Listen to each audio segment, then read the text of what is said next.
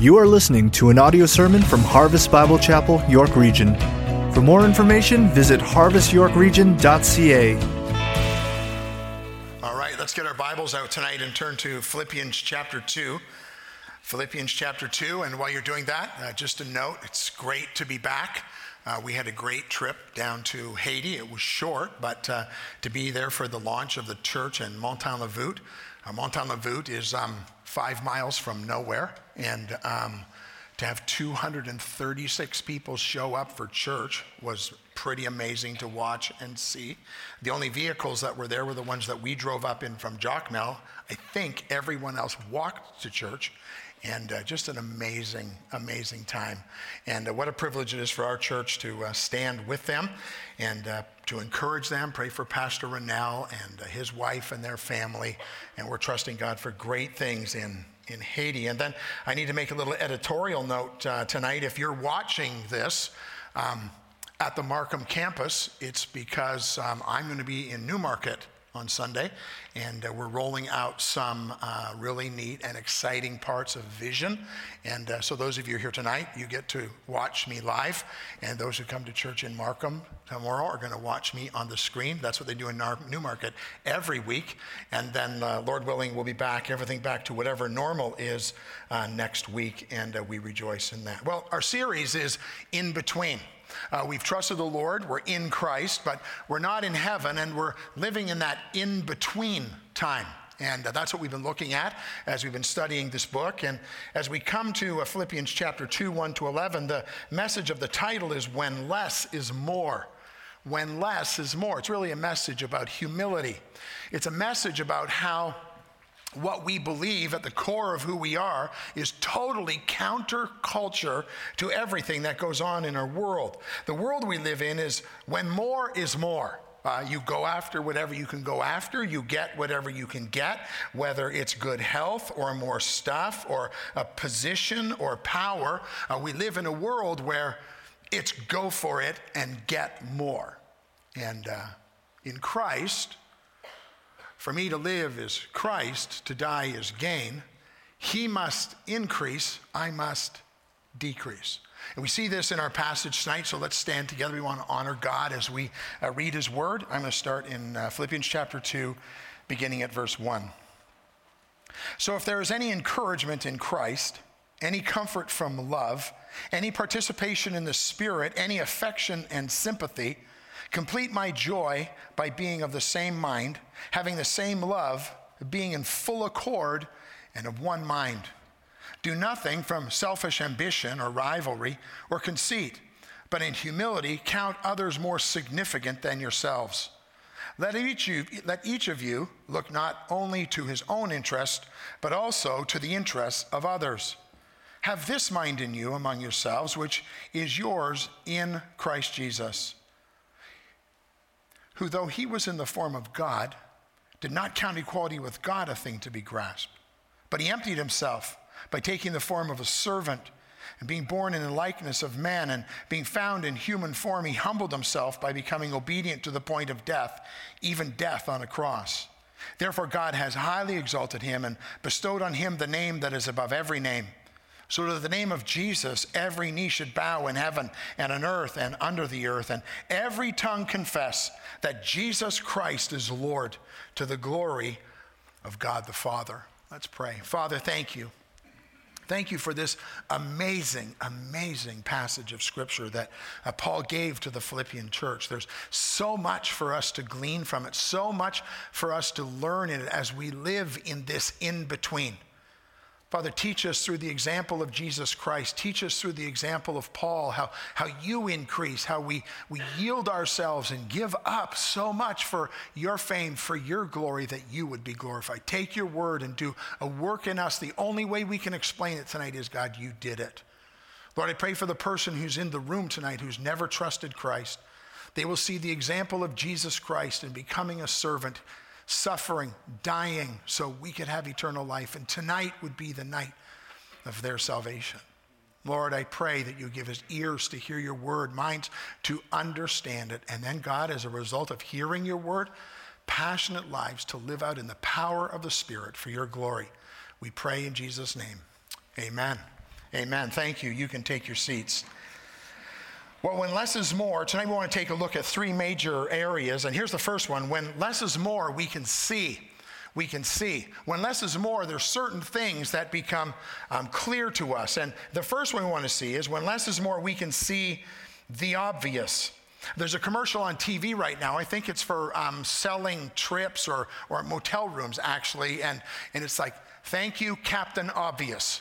Right? You've seen that commercial on TV? And the guy goes through and he does it and he says, well, thank you, Captain Obvious. Well, in verse 1 of this text, there are some pretty obvious things that Paul talks about. And he's kind of going back to, you should just understand this. This is foundational stuff. This is kind of 101 stuff. But in your Bible, that first word is the word so. In some of your versions, the word therefore might be there. It's the connecting word from all that you have just seen in chapter 1.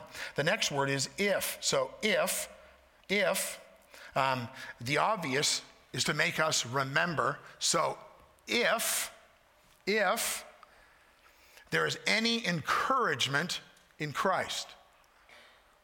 Really?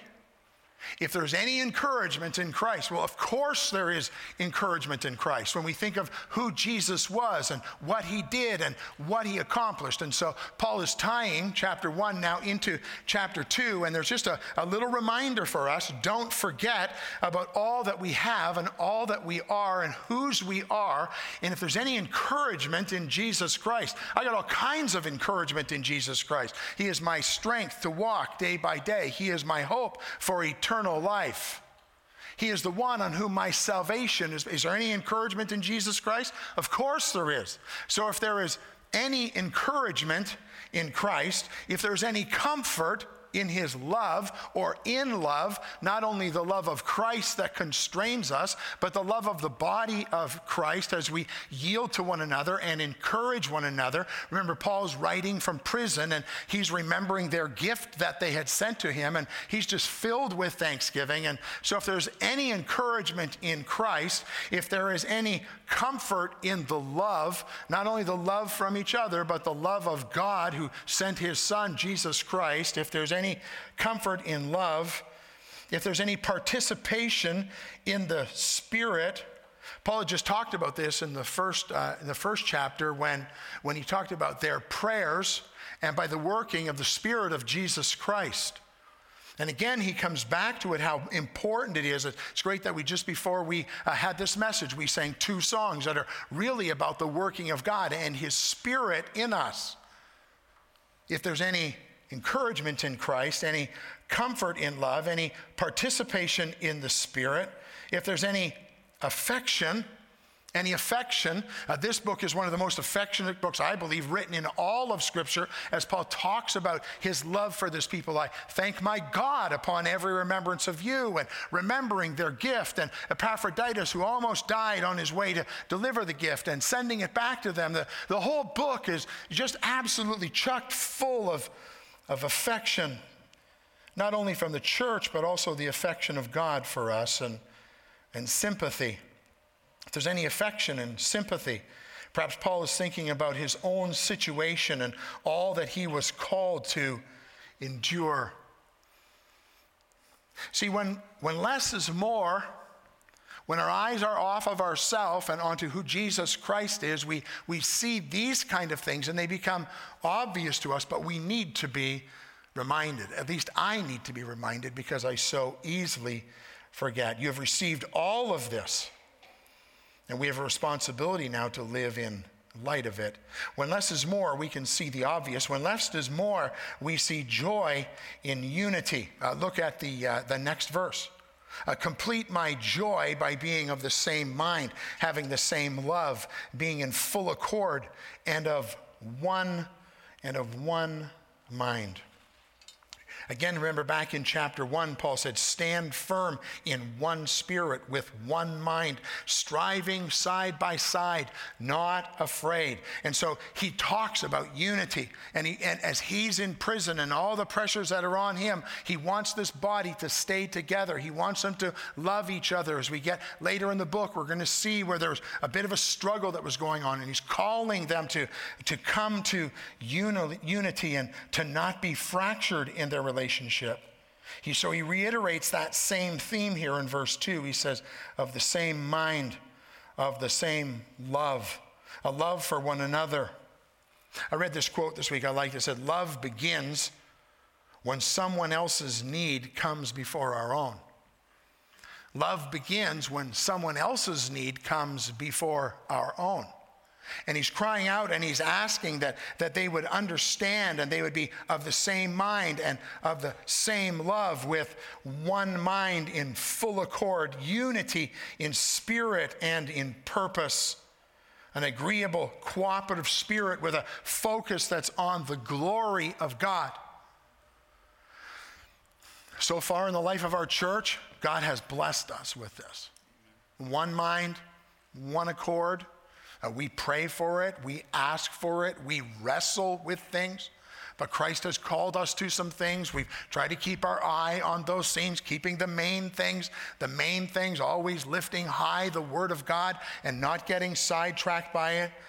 But when less is more, there's joy and unity, and we don't get distracted by the things that don't really matter. I don't have to have my way about open-handed things, but I am willing to release those things for the sake of the gospel and for the sake of unity in the church. Notice how the verse begins. He says, complete my joy. Make my joy, make it complete. Make my joy complete. Remember the definition we used? Joy is the supernatural delight in the person and the purposes and the people of God. Paul says, make my joy complete by being of one mind. Make my joy complete by having the same love. Make my joy complete by having one full accord. When less is more, we see obvious things. We have joy and unity, and then here's the next one. When less is more, we see less of ourselves. We see less of ourselves. Look at verses 3 and 4. Do nothing from selfish ambition, or your version might say rivalry, or conceit, but in humility count others more significant than yourselves. Let each of you look not only to his own interests, but also to the interests of others. Do nothing. Do nothing from selfish ambition. Really? Can you say that last week?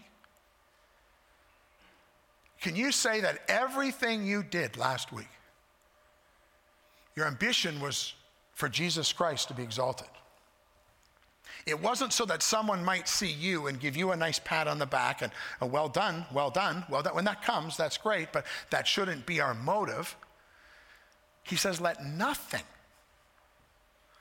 I got to admit, I'm still working on that. I find myself sometimes saying some things and doing some things and hoping people will notice. And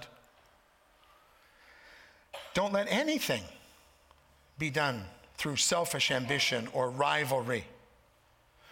Selfish ambition is so that I can outdo you. That's what selfish ambition is. Don't let anything be done out of selfish ambition. So, in other words, so that I can outdo you. Remember back in chapter 1, he talked about those who were preaching the gospel. And he used that as the illustration. Those who were preaching the gospel out of rivalry, out of selfish ambition. The poor guy's in prison, and people are preaching the gospel so that they can make a name for themselves. They can outdo Paul. Don't let that be your life. Guard against that. When your small group is going on and maybe struggling, not growing like you hoped it would, and somebody else's is going well, and you find yourself becoming flustered and hardened and hurt, and truth and time run hand in hand. Let God do his work in his way, in his time. You be faithful. Do nothing from selfish ambition, that's so I can outdo you, or do nothing out of conceit, which means I'm doing it because I am better than you. I am better than you. Selfish ambition is so I can outdo you. Out of conceit, saying, I'm better than you.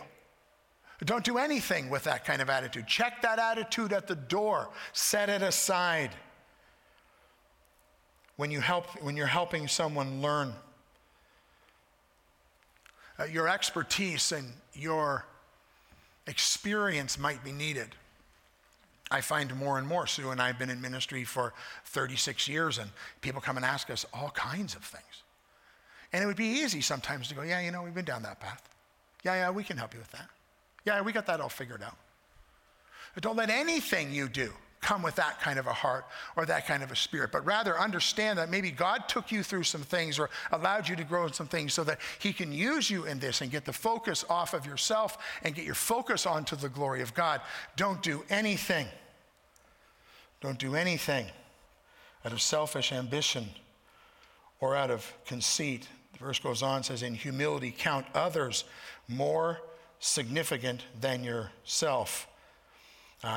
Some synonyms for humility would be reduce, deflate, demote, lower, bring down, serve. Humble yourself, therefore, under the mighty hand of God, right? I like to remind myself regularly that this church is not determined by me, and without me, it would go on. It would go on. In humility, count others more significant than yourselves. To do that, you have to have a right view of God. Humility is understanding who you are in light of who God is, right? You get God on the throne and get yourself in the right place. It's not me in a ditch, but it's me under the headship, the lordship of God Almighty and under the lordship of Jesus Christ. He is first. It requires a right view of yourself. To come to the place of humility, counting others more significant than yourself, happens with much prayer. It's a decision, it's a choice, it's a discipline. It becomes a lifestyle. I already quoted the verse, John 3:30, he must increase, but I must decrease. That was John the Baptist talking about Jesus. But back in the Psalms, Psalm 25, verse 9, it says that God, he leads the humble in what is right, and he teaches the humble his way. You want God on your side? You want him leading you in a way that will bring glory? Then you want to be a humble person, because God leads the humble in what is right. He teaches the humble his way. Psalm 55:19, God will give ear. God will give ear and humble them. He who is enthroned from the old, because they do not change and they do not fear God. God will give ear. He listens, and he will humble people. Romans 12:3, for by the grace given to me, I say to everyone among you, not to think of himself more highly than he ought to think, but to think with sober judgment, each according to the measure of faith that God has assigned. And Colossians 3:12, put on then as God's chosen ones, holy and beloved, put on compassionate hearts, kindness, put on humility. It's a decision, it's a choice, it's a discipline. Put on meekness and put on patience. And the last verse I want to give you is 1 Peter 5:5-6. Likewise, you who are younger, be subject to the elders. Clothe yourselves, all of you, with humility towards one another. For God opposes the proud, but he gives grace to the humble. Humble yourselves, therefore, under the mighty hand of God, that at the proper time he may exalt you. When less is more, we see less of self. We're called to be servants. We're called to servanthood. We're going to see it in Jesus Christ. And being a servant is a whole level beyond being willing to help out. I was reading a thing this week, gave 5 differences between being a helper and being a servant. And so think about it in the things that you do as you are involved in the church. Think about in ministry that you're involved in. If you're a helper, you do it when it's convenient. When you're a servant, you do it when it's inconvenient. When you're a helper, helpers help people that they like. When you're a servant, servants work with those that they even dislike. Helpers enjoy the task. I need some help. Who will help me to do this? And you get out there and you help. When you're a servant, you do it even when the task is not enjoyable. And you stick with it and you commit to it and you don't give up. Helpers obtain personal satisfaction in what they get. And servants keep on going even when there's no personal satisfaction, but rather that God is glorified. Helpers have an attitude of assisting others. Servants have an attitude of assisting, but an attitude that enables others to succeed even at the expense of their own success. When less is more, we can see, and we can see that less of self is what God calls for, and more of others and more of the glory of God. And here's the last one on this point. When less is more, we can see Jesus. We see Jesus. Look at verse 5.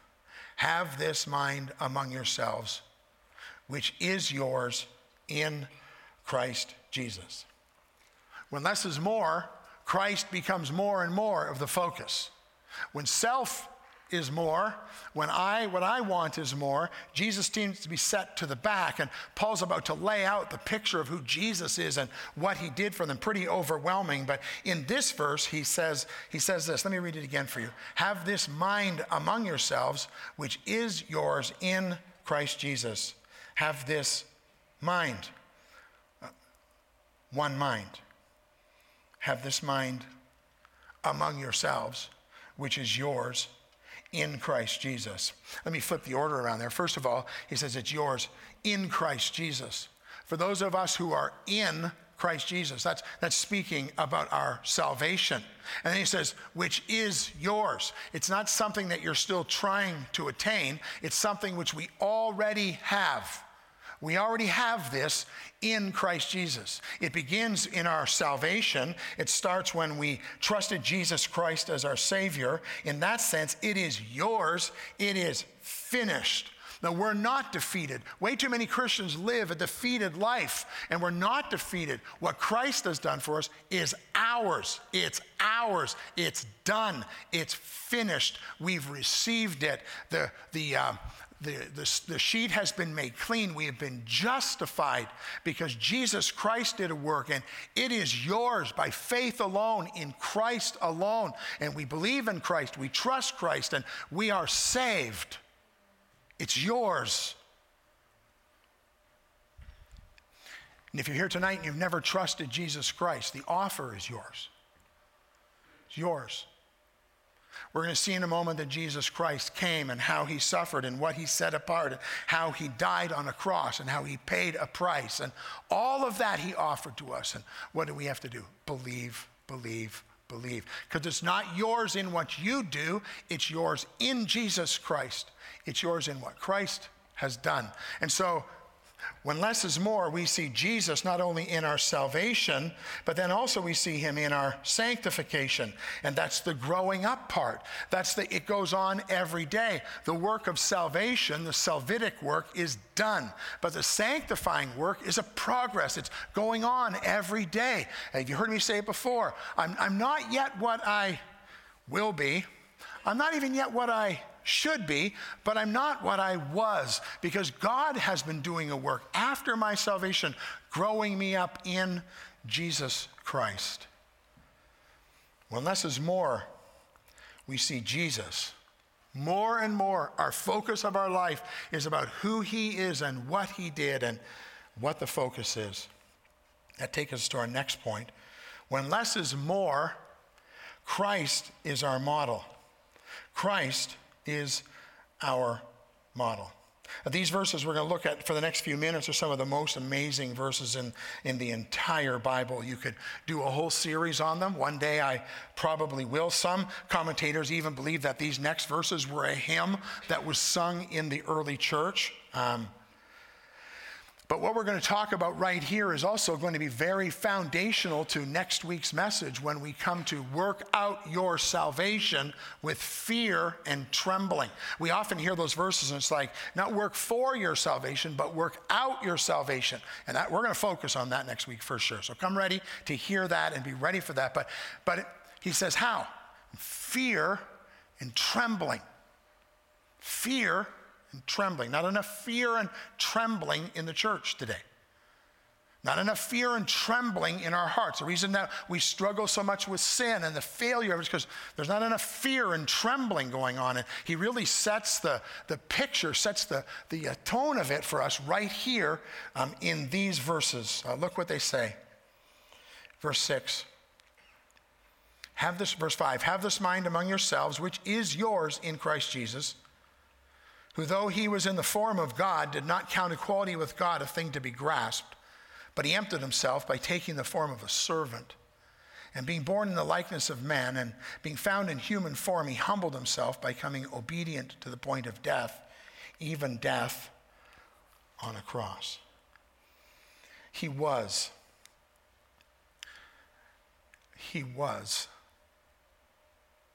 though he was in the form of God. It's written that way so that we understand that he already had received this. What he's talking about wasn't something he was trying to attain or trying to get to. The Lord's possession of the fact that he was divine in essence and didn't cease to be the fact when he came to the earth to assume a human form. He already was God. He already was God. He never stopped being God. He was, or being, in the form of God. Jesus was God, and that never changed. In the form of God, it says, that word form comes from the word morphe. Best Greek I can give. Morphe. It means in essential form which never alters. It signifies a form which truly and fully expresses the being that underlies it. He was in the form of God. In other words, he was God through and through. That's what it means. If they meant external, they would have used a different word. They would have used the word schema. It's the outward form which changes from time to time. They didn't use that word. Paul didn't use that word. He said he was in the form of God. Jesus Christ is God.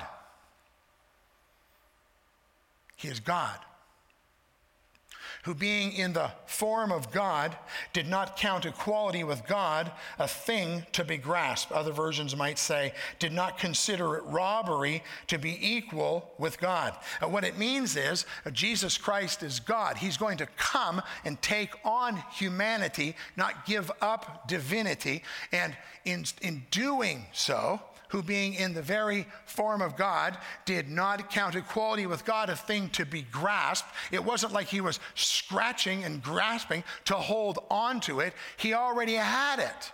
And that's what the Greek means when it says that Jesus Christ, being in the form of God, did not count equality with God a thing to be grasped.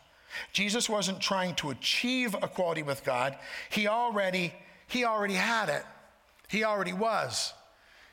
He was God. And when less is more, we see Christ as our model. We see the servant of God's purpose. Christ was coming, didn't have to hold on to things, could let them go because he was God, because he is God. He was not only the servant of God's purpose, but in verses 7 and 8, he was the servant of God's people. But he emptied himself by taking the form of a servant and being formed in the likeness of man. Being found in human form, he humbled himself by becoming obedient to the point of death, even death on a cross. He emptied himself. Again, we need to come back and understand what's being said here. Jesus wasn't emptying himself of his divinity, but rather he was setting aside so that he could take on human form. He could come and be the Savior. He could come and be our servant. Let me read this for you. We must carefully think about what Jesus emptied himself of. Paul will tell us in the following verses, and I'm going to show you some things in just a minute. But we must take care that we do not think that Jesus emptied himself of his deity in any way. Jesus did not and could not become less God in the incarnation.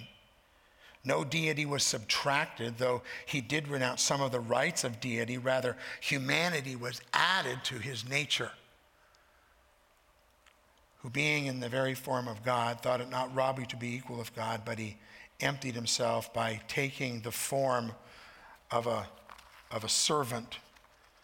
It wasn't that he gave something off, he took something on, and in the form of a servant. says, being born in likeness of men. The word for likeness here may refer to the outward form of something. He took on a human form, and he humbled himself by becoming obedient. He humbled himself by becoming obedient. And so when Jesus came to earth, what did he take off? What did he put on? Think about some of these things. How did Jesus Christ humble himself? Well, he took the form of a man. He was born in an obscure, oppressed place.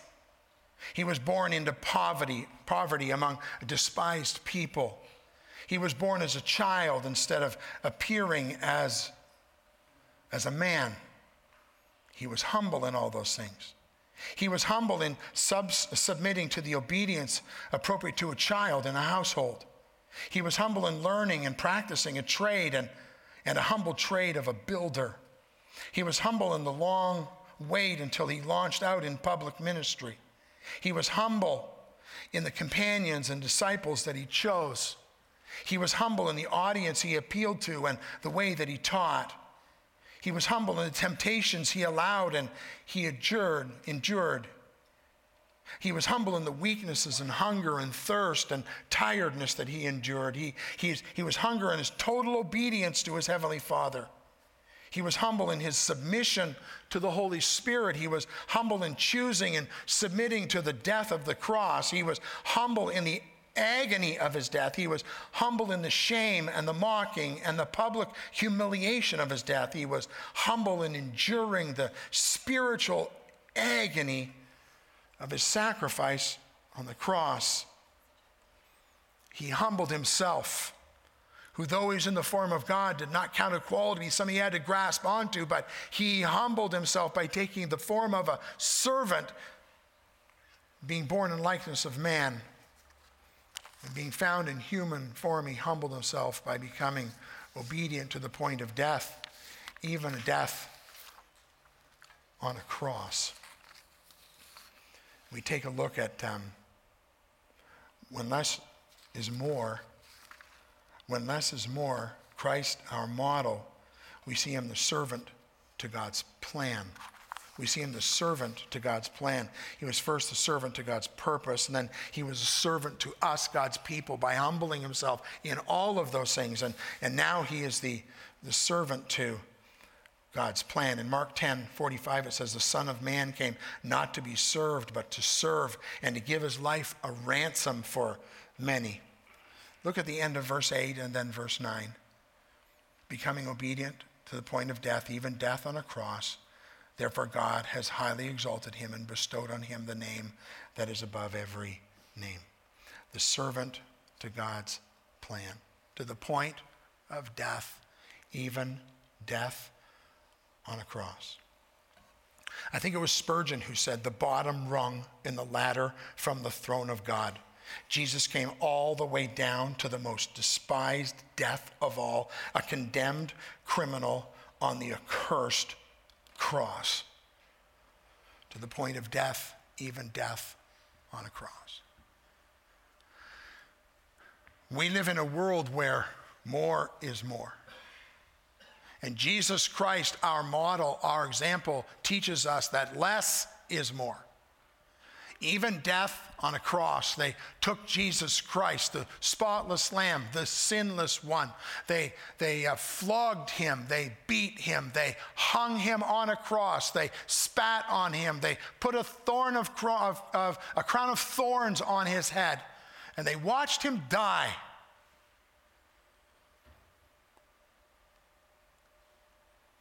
Submit yourselves, therefore, under the mighty hand of God, so that in his time and in his way,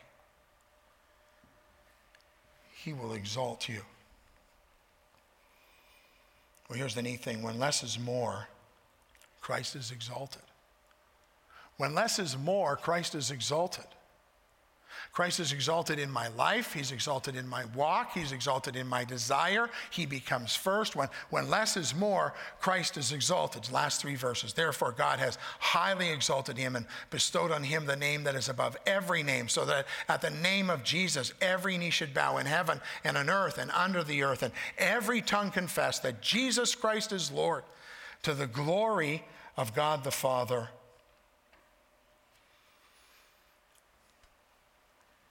How much Christ exalting came from you this week? How much lifting high the name of Jesus Christ came from you this week? Because that's what God does with his Son. God lifts up his Son. Jesus Christ is exalted. Therefore, God has exalted him. When I get me out of the way, when Christ is squarely on the throne where he belongs, he is exalted. Notice what it says, therefore God has highly exalted him. Literally, that would be he has super exalted him, or exalted him with exaltation. It's not just like, well done, well done. No, super exaltation.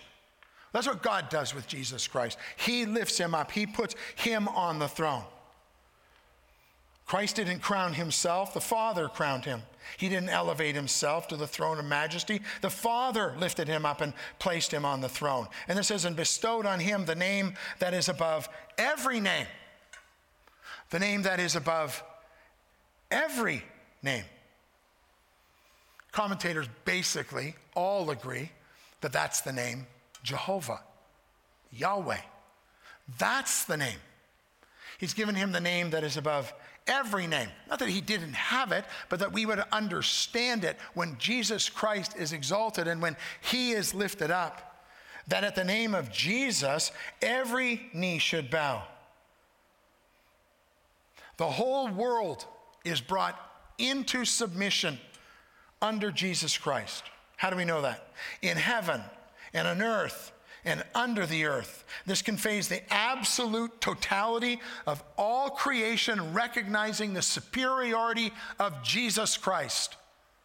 Because of what Christ has done, what Christ has accomplished, every knee shall bow in heaven, on earth, and under the earth. There's no one left. Everyone comes under that. It doesn't matter if you've trusted Christ or you have rejected Christ. Every knee one day will bow and say that Jesus Christ is Lord, to the glory of God the Father. Those who are in Christ will do it to eternal salvation. And those who have rejected Christ will say it to eternal damnation. But every knee will bow and every tongue will confess the superiority of Jesus Christ. This text really comes out of Isaiah 45:23. It says, by myself I have sworn, from my mouth has gone out in righteousness a word that shall not return. To me every knee shall bow, every tongue shall swear allegiance. And so what is said about Jehovah, Yahweh, in the Old Testament is now put upon Jesus Christ, because he is the fulfillment of all of these things that God has done. Every knee, every tongue, that Jesus Christ is Lord. One day, everyone will say it. Everyone will say it. Will you say it to the glory of God and eternal life? Or will you say it to the glory of God and to your own damnation and separation from God for eternity? Perhaps Paul had an inkling of what was coming, because it wasn't much longer down the road that in the Roman Empire, all of the residents of the empire were required to swear an oath of allegiance to the empire, declaring that Caesar is Lord. They'd have to burn a pinch of incense to an image of the emperor. And Christians rightly interpret it as idolatry and refused to participate in it. Many hundreds and thousands of them paid with their lives because they would not bow. They would not ascribe to someone else what belonged to God alone. Like Daniel, like Shadrach, Meshach, Abednego. They would not bow. They wouldn't bend the knee because they knew that Jesus Christ was Lord. Why? To the glory of God the Father. When less is more, when I take hold of all that God has done for me and I see all that God has done, when I come to the place of understanding who Jesus Christ is and what he accomplished in humbling himself and setting aside and taking on the form of a servant, and so that he could die a death so I could have eternal life. When less is more, Christ becomes more and more, not only in my thoughts, but in my life, in my conversations, who I talk to, the way I talk about Christ, where the priority he has for me. And so what priority does Christ have for you? What are you talking about Jesus Christ? How is he being exalted in your life, in your home and in your workplace and with your neighbors? And because one day every knee will bow and every tongue will confess that Jesus Christ is Lord. Well, so what? So what?